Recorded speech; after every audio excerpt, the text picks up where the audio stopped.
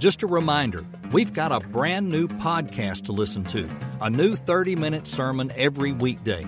Please look up and subscribe to the Daily Sermon Podcast. Here's a short clip from episode 1, which is titled, A New Start for a New Year. If God loves you and you have misplaced priorities, then don't be shocked if God sends someone to tell you that you need to do something different. Don't be shocked if you come across His Word and something convicts you. Don't be shocked if in your prayer life you understand that maybe God would have me do something differently than that which I am doing. If God loves you, He won't let you settle for some of the things you're settling for. Now, He probably will be very patient. In my own experience, that's been the case. Really patient God. But He will be consistent. He will ring your bell on stuff that you need to do differently. In those moments, don't clam up your ears, but respond. That's what the apostle meant in verse 13 when he said, I reach forward to the things which are ahead. Notice he says, I don't have to guess what's ahead. The stuff God wants you to do, it doesn't take a rocket science to figure out. You don't need 10 theology degrees to know you should spend more time in prayer and scripture and church, right? You don't need a bunch of degrees to know that. What you have to have is a will to do it. This podcast is available in video at fpcgulfport.org and FPC Gulfport on YouTube. Have you ever watched a child, maybe around Christmas time, open up a toy or maybe a Lego set that may be a little bit above their age range? Have you ever watched a child open up a toy, especially a Lego set, that has more pieces and it has more complexity than the child can possibly handle? Well, as you watch the child open the box and get out all the pieces and the like, what does the child usually do? Well, the child usually just dives on in. Child gets their hands in and starts to connect things and try to put things together, and before long the child looks at what the child is making and the child realizes this isn't turning out so great. And meanwhile, as a parent, you're standing back and watching all this. And as you watch this, what's the one advice you want to give your child at this time? You're ahead of me.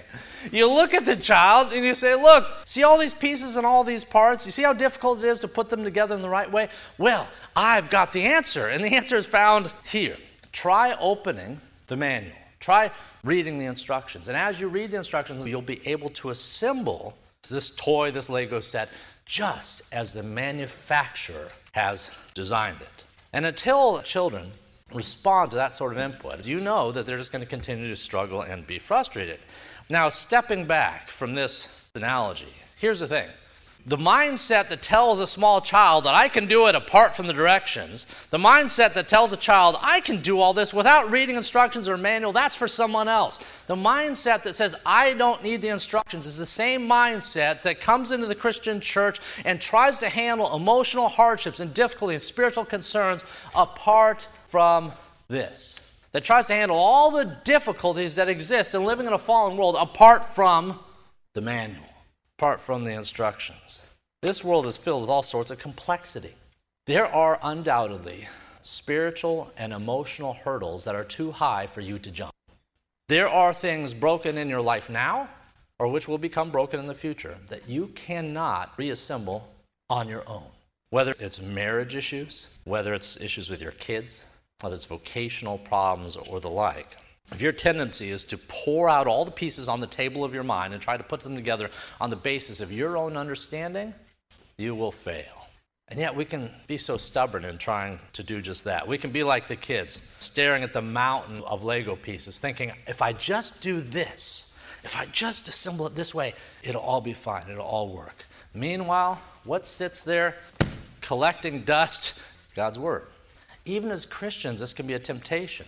It's a temptation to say, I really don't need that. In fact, that's kind of written old people a long time ago in a place far, far away, and I don't understand some of it, and so I'm just going to keep it over there, and I'm going to do my thing here, and I'll still have a God thing going on. I'll still love Jesus, but, Bible, it's nice and it's good, but again, it can do its thing, and I'll do my thing over there. That's not the way this works. God has sent us like sheep into a dark and depressing world, a place filled with death and decay.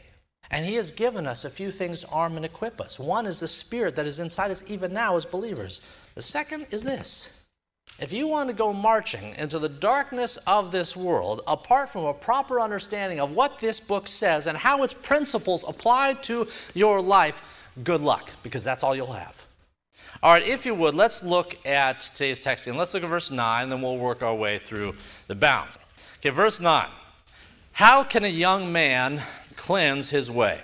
By taking heed according to your word. You know, there's a quote about young people. It goes something like this. It says, you're only young once in your life, but immaturity lasts forever. Do you know anyone who's fallen in that category? Some folks, even though genetically, chronologically, they're no longer the children they once were, yet they're still childish. Even though physically they've attained some form of maturity, yet still they remain immature. Not only their Christian walk, but in all other activities. Growing older doesn't necessarily mean that you've grown wiser, and doesn't necessarily mean that you've grown more mature.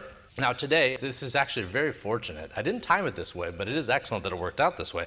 Today we celebrated the graduation of 3 of our students. And as they came up to the stage, those of us who know them have every reason to have good expectations for them and for their future. With that said, there's an interesting phenomenon that occurs between roughly the ages of, 18 and say 25, maybe even up to 30. Now what is that? Well, it's this. It's that the maturity of the 18-year-old as they cross a stage, in many cases, that maturity becomes arrested, goes into hibernation as they enter into their 20s. In other words, at a time when you would think that 18, 19, 20-year-olds, 21-year-olds, and the like start to be making progress in their lives, a time when you would think that Christian kids growing up in a Christian household would then be demonstrating Christian principles and teaching others the ways, at a time when you might think that, you might be startled to find out it doesn't necessarily work that way. You know, in churches, something that's interesting, the most religiously active people, polls have demonstrated this, the most religiously active people in a church are the teenagers. Now, what I mean by that is there's so many activities and functions and things that exist for young people that in terms of activity, it has this veneer of religiosity over it. Teenagers are some of the most religiously active people in any church setting. With that said, guess what?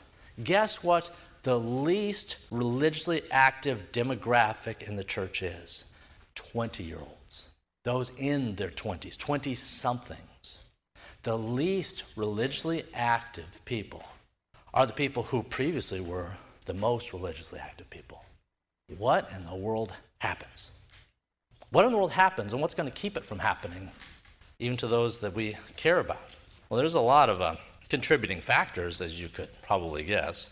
There's a lot of reason why people remain childish, especially in our very immature culture and day and age. Our culture isn't doing our kids any favors.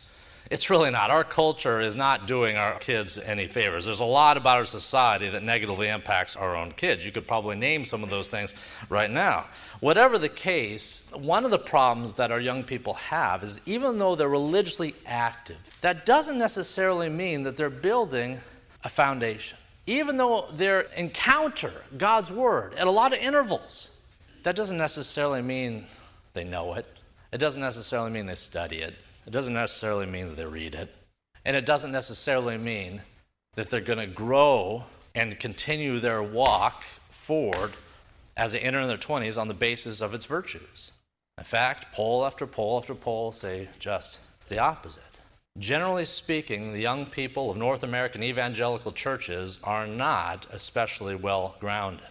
Now, let me compound the problem. Let me see if I can get everyone in the room angry with me. Many of the parents aren't that much further along.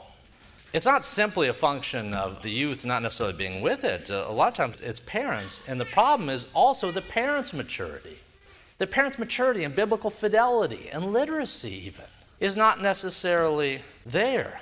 And if a parent has set a low bar for their own growth and sanctification and knowledge and understanding of what that book says, then so will their children. And if the parent, through action or omission, leads the kid to think that church and scripture and faith and prayer is really not that important, they will learn that lesson. You submit or immerse your children into sports, Other activities, social activities that are otherwise good. You do it on the Lord's Day or Wednesday nights or in other avenues when they might be growing in the faith. You subject them habitually, regularly, consistently to that which does not necessarily have virtue eternal, but rather is taking them out of settings in which they will grow. Guess what? They'll learn that lesson and they'll apply it in their 20s. They will depart, and if you treat church and scripture and prayer and all that as an extracurricular activity in your own family's life, they'll learn the lesson. And the kids will treat it as extracurricular in the time yet to come. With that said, I'll get off my soapbox for a moment here. I want you to notice something about verse 9. Verse 9 is not directed towards the parents. Verse 9 is directed to the youth.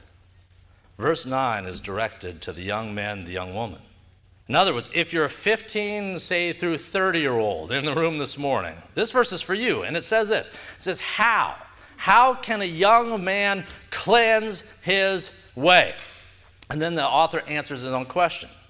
By taking heed of your word. Young men, young women in the room here this morning, at the end of the day, you alone are responsible for your spiritual growth. At the end of the day, you alone are responsible for your own spiritual growth. What do I mean by that? What I mean is what verse 9 means. A time comes when you have to take ownership for your own faith. Scripture would suggest that time has come. We tend to think sometimes as kids that our parents are intermediaries. Our parents are intermediaries between us and God, right? Because they've been praying for us. They've been teaching us, instructing us, and that's true. They've been raising us up in the fear and admonition of the Lord, and that's a good thing. But that mindset as a child can continue. Even as we grow old enough to start taking ownership, instead what we do is we see our parents as these intermediaries between us and God. As long as they're praying for us, we don't necessarily need to pray for ourselves. As long as Dad's in Scripture, it's not necessarily important whether I'm in Scripture. We can do it with our grandparents too. As long as Grandpa's a holy man, somehow, some way, there are tangible spiritual benefits that drift on down towards me. Well, maybe at one season this is true. With that said, it's time for young folks, all folks, you and me, regardless of what age we're at, to take ownership and say, this whole thing is between me and God. One of the challenges that our kids have, though, at this same time, is that they have immature friends and contemporaries who set such a low bar. And then we match ourselves against them and we think we're doing pretty good. Well, the bar is just through the floor. It's time to start rising above that bar. That's what verse 9 is telling us to do, to take ownership of what we believe. Verse 9 is directed to those in this room, regardless of age, and saying it's never a time to slack off. It's never a time to be immature in our faith. Now is a time to start cleansing and preparing our walk in life because the road is long and dangerous. Let's look at verses 10 through 12. Verse 10, with my whole heart I've sought you. But let me not wander from your commandments. Your word I have hidden in my heart, that I might not sin against you. Blessed are you, O Lord. Teach me your statutes. You know, the Jewish people in the centuries immediately preceding Christ's advent and in the century or two thereafter, they used to wear something. They used to wear something called a phylactery. Anyone know what a phylactery is? Phylactery is a tiny little box that contains a tiny little scroll on which are written tiny little words from Scripture. And Jews would wear these phylacteries, oftentimes one literally on their forehead and another on right or left arm, depending on whether they were right or left-handed. Now that seems kind of odd. To wear a little box on your head that has a little scroll containing the words of God seems a little odd. So why did they do it? Why did they do it? Well, they did it because there are passages like today in Psalm 119, and even more so in Deuteronomy chapter 6, that say that the Word of God is supposed to be closely appended to our life. Do you remember what Deuteronomy 6 says? It says, bind the Word between the frontlets of our eyes, upon our hand. Put it on our doorposts if need be. Append it to our lives. The Word of God shouldn't be something gathering dust on a bookshelf. Rather, it should be something so near and dear to us as if it's sitting in a little box on our forehead. With that said, verses 10 through 12 in today's text were written by someone who had the same mentality. This text may have been written by David. A lot of people believe it was. Some think Ezra. Whatever the case is, it was written by someone who says, I don't want to keep the Word of God at arm's length. Rather, I want to embrace it in such a way, it's as if it was literally written in ink upon the chambers of my heart. And that's what you see in this text. Your word I have hidden in my heart, that I might not sin against you. Is that where you're at? Is that too much? Is having that sort of affinity for Scripture to the point that you would tattoo it on your own heart, wear it in a box on your head? Is that where you're at, or does that seem like overkill? Isn't it enough, just to be a Christian? Isn't that really enough? Do you have to study the Bible too? Do you have to care about theology, or is that just for someone else? The pastors, some elders, and is theology just for them? You know how I'm going to answer that question. Let's say you're building a home. And the builder says, I like blueprints. But I really don't rely on them. I don't trust the blueprints. I leave the blueprints over there while I'm building the house. Is that the guy you want to hire? Well, probably not. Why?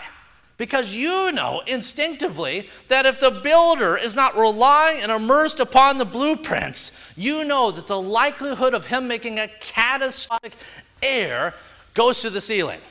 In the same way, if you went in and you consult with a lawyer, and the lawyer says, I sure love the law. I love that law. Of course, I don't have any law library or any books. I don't study it that much, but I love it. And I'm ready to take your case and defend you against all comers based on my love for the law rather than my understanding or study of it. Again, is that the person you want to hire? Well, absolutely not. You see, whether it's a lawyer, whether it's a builder, whether it's a truck driver who, likes to look at a map. The thing that all these people have in common is that they know they can't effectively serve and do their jobs apart from the instructions, apart from the manual, apart from that which has been written down by an authoritative source that tells them how to proceed. Again, I don't want to live in a building that's been built by someone who didn't look at the blueprints, and I don't want to hire a lawyer who's never studied the law. In the same way, what kind of Christian are you going to be if you habitually keep God's word at arm's length? I can answer it for you. You'll be a bad one. You'll be an uneducated one, an illiterate one, a weak one, perhaps even a self-deceived one, if you're not immersed in the word. All right, verses 11 through 12 remind Christians, whether we're young, whether we're old, that we're supposed to do this. We're supposed to hide his word in our hearts. Let's look at verses 13 and 14. With my lips I've declared all the judgments of your mouth. I have rejoiced in the way of your testimonies as much as in all riches. All right, let me put you on a spot here this morning. If you had to choose between monetary riches up to the rafters, if you had to choose between monetary riches and one copy of God's word, what would you choose? If you could only have one, if in my hand I had a check for $1 billion, it'd probably bounce, but if I had one, and I had a Bible, and you could only have one for the rest of your life, you could only have one. You could have the money, you could have the full bank account, you could have that, or you could have one tattered, dog-eared copy of Scripture, of which if you did not select that copy, you could never have any other copies. What would you choose? Now, you all know what the right answer is. You know where I'm going with this. The question is not what my answer is, and the question is not what the right answer is. The question is, what is your answer? How would you, in your own conscience, this moment, answer that question? Well, in verse 14, we see what the psalmist's answer is. He says that God's word, God's testimony, outweigh all riches. Now, again, that seems like a nice sentiment when you read it, and you go, oh, how nice. We look at that, and we see what the psalmist says, and we nod our head, and we affirm the psalmist. But the question is not what the psalmist thinks this morning. The question is, do we share this sentiment? For some of us, the answer may be no. Now, why is that? Why would anyone choose $1 billion over the Bible? Because spiritually, we have a trouble with what you might call valuation. Valuation. Let's say right now, we go up to a toddler, 2, 3, 4, 5-year-old, and let's say we take a gold brick or a check for $1 billion, and we put that on a plate, and on the other plate, we put a cookie. And we walk into the nursery, and we extend both arms, and we say, take one. Which is going to go? You know the answer. The cookie. Why? Because the child does not know how to properly appraise value. Short-term, mid-term, or long-term. Well, here's the thing. Even in our older age, we have the same problem. We can give lip service to that which is good. We say, I love Scripture, I love the law, I appreciate it and the like. And that all may be true, absolutely true. And yet, so often we choose the adult version of the cookie. We choose to spend our time, efforts, resources, what have you, in things that do not aid or abet our spiritual growth. And we keep the Bible, God's Word, God's law, His precepts, prayer and the like. We keep these things over there. And maybe in our mind's eye, we tell ourselves, eventually I'll become like that. Grandpa, he seems to have time on his hands. He grows in the Word. Eventually, I'll get there. But right here, especially when I'm young, not so much. Not for me. We are bad appraisers of value. We habitually choose that which is least important, and so frequently, regularly, consistently, take that which is most important and set it to the side.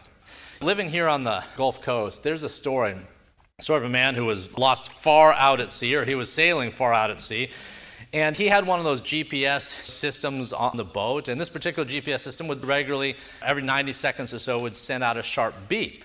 Now, as he's sailing along, this thing kept beeping, and he tried to fix it to turn it down or what have you, and it didn't work. And so as he sailed for days, he just got endlessly annoyed, endlessly irritated by the sound of the beep, of this global positioning system reminding him where he was at. He knew where he was at. He didn't need this thing anyway. Well, then what happened? Well, then the storm hit. Then a storm hit, the water comes over the boat and ends up damaging even his GPS. And there he is, adrift at sea. And as he's adrift at sea, a day later, the storm has subsided. He's sitting in his boat, lost in knowledge of where he is on this world. What sound does he most want to hear at this time? The beep.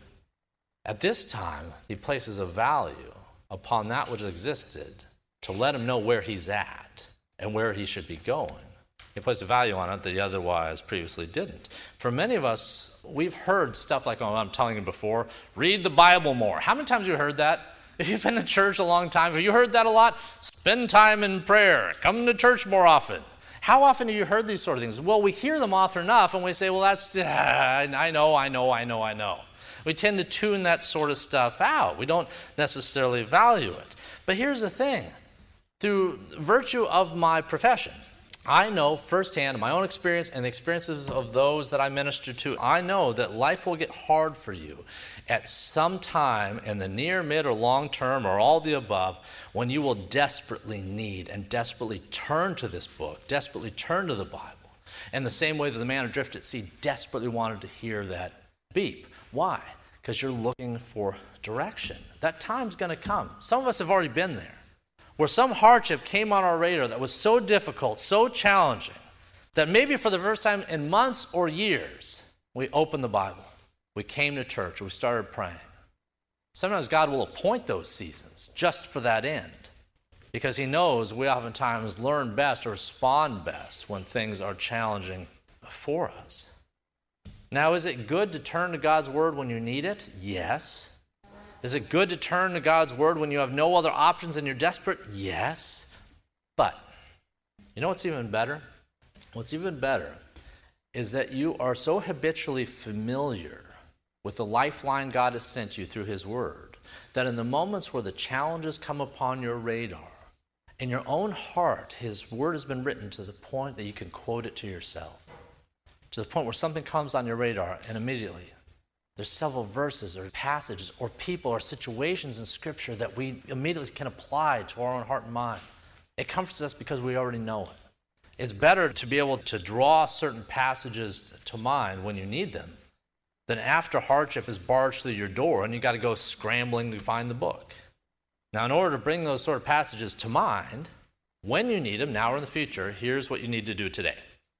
You need to start being intentional in ways that you might not otherwise be doing. That sort of intentionality is what we see in our closing verses 15 and 16. Verse 15, I will meditate on your precepts and contemplate your ways. I will delight myself in your statutes. I will not forget your word. Intentionality. In verses 15 and 16, you see 3 different promises in 2 verses. The author says, I will meditate. I will meditate on your precepts. I will delight in your statutes. I will not forget your word. Are you detecting a theme? Again, this is what we call intentionality. Intentionality is when we volitionally say, I am going to take action based on what I believe to be true. You see, we can nod our heads to propositional truth all day long. That's really easy, I assure you. You can get heads nodding and amens and the like if you just say propositional truth. That's not the hard part. The hard part is what you're going to do this week to respond to it. It takes intentionality. It says, I'm going to take action based on what I believe to be true. And I'm not just going to take it once. I'm not just going to try out the Bible and then give up after, a week. But I'm going to keep at it. I'll meditate. I'll study. Again, is that where you're at? Young or old? Is that where you're at? It really is the bar. It really is the standard. I'm sorry if that's a shock, and I'm sorry if that's a surprise to you, but it really is what you're called to do, what we're all called to do. In the field of biology, there's a word called osmosis. Do we have any science teachers in here? I don't want to betray my ignorance. Osmosis. Osmosis is the gradual absorption, specifically of a liquid or water, through a thin membrane. An example is a plant. You put a plant in the ground, the plant absorbs the moisture from the soil through a thin membrane. So this is osmosis. I got that definition from Wikipedia, so it can't be wrong. So osmosis is how plants absorb the water and the like. Now, have you ever heard someone say that they learned something through osmosis? So in other words, have you ever heard someone say that, just through going through life, I just picked things up. I just learned things as I went. I learned it through osmosis. Well, here's the thing. Osmosis may be wonderful for plants, but it's bad for you. Osmosis may be wonderful for plants, but it's bad for Christians. And the reason is because of what we see in verses 15 through 16. You're not called to just incidentally become more godly. You're not called to just coincidentally start learning His Word as you encounter it here and there. Like a pinball bouncing around, eventually some of the veneer and shine rubs off on you. No. You're called to be intentional. What else is 15 and 16 saying? I will meditate on your precepts. I will contemplate your ways. I will delight in your statutes, and I will not forget your word. As a function of your own will and volition, you should be called to meditate and pursue the word of God. All right, as we look to wrap up this morning, I want to address the youth. In 1 Corinthians 13, the Apostle Paul talked a little bit about growing up. In 1 Corinthians 13, the Apostle Paul looked back at his own youth, and he talked a little bit, briefly, about what it looks like to get more mature, what it looks like to grow up. Specifically, he wrote these words. He said, when I was a child, I spoke as a child. When I was a child, I spoke as a child, and I understood as a child, and I thought as a child. But when I became a man, I put away childish things. When I was a child, I spoke as a child and understood as a child, thought as a child, but when I became a man, I put away childish things. What does that mean? Well, I want you to notice something in Paul's words here. Specifically, once again, I want you to notice he's not talking to the parents. Now, there are verses that talk to the parents, but there are also verses that talk directly to the youth. There are verses in Scripture that go straight to the heart of the young man or the young woman, and that's what we see in 1 Corinthians 13. When I was a child, I had certain behaviors and appetites and attitudes and things I did and listened and people I hung out with and the like.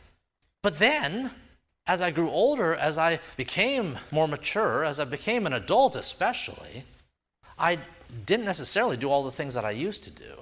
I didn't necessarily listen to all I used to listen to. I didn't necessarily hang out with the same people I used to hang out with. And I didn't necessarily prioritize the cookie.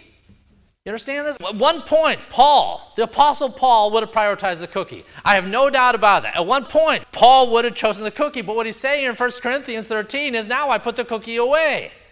What are y'all doing with the cookie, whatever it is, whatever that looks like, in our own lives? And again, that's not just for the youth. That's for all of us.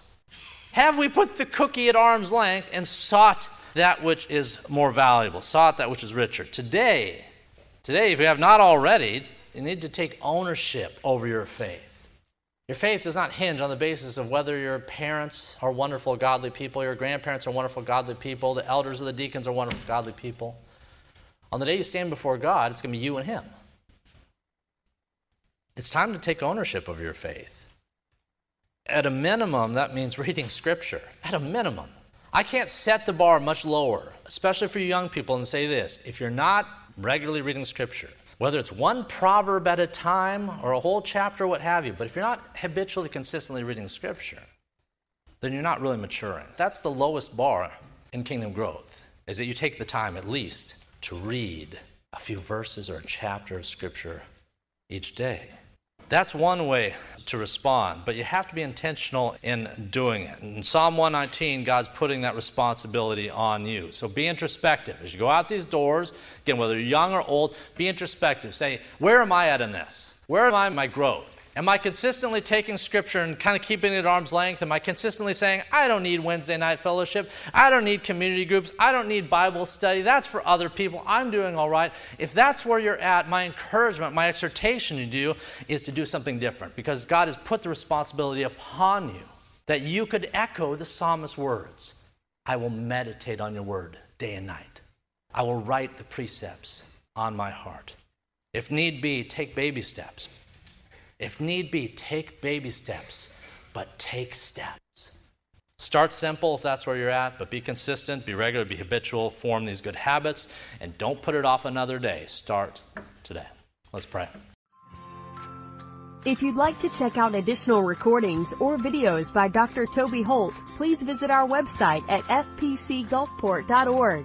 And if you're on the Gulf Coast, come join us at 11 a.m. Sundays at First Presbyterian Church of Gulfport, Mississippi.